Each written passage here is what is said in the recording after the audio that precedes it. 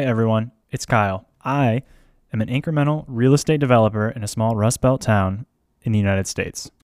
And I've always thought there's got to be a better way. At the very least, someone has done this before. Built a duplex, built a public space that people like, built a town that people are proud of.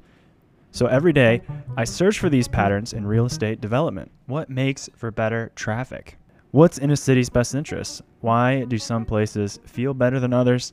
Who's done this before, and are there recognizable patterns that I can leverage as a developer, concerned citizen, community member? Are there patterns that others can leverage? Every week, I read and watch news, check out studies, read stories, and seek to learn from people with experience. Then, in less than 10 minutes, I share and discuss the best each Thursday. If you're a community board member, city planner, concerned citizen, real estate developer, real estate agent, you live in the city, live in the suburbs, you live that zero commute life or drive for hours, there's something here. What are the patterns of developing a great city? What are the patterns of development?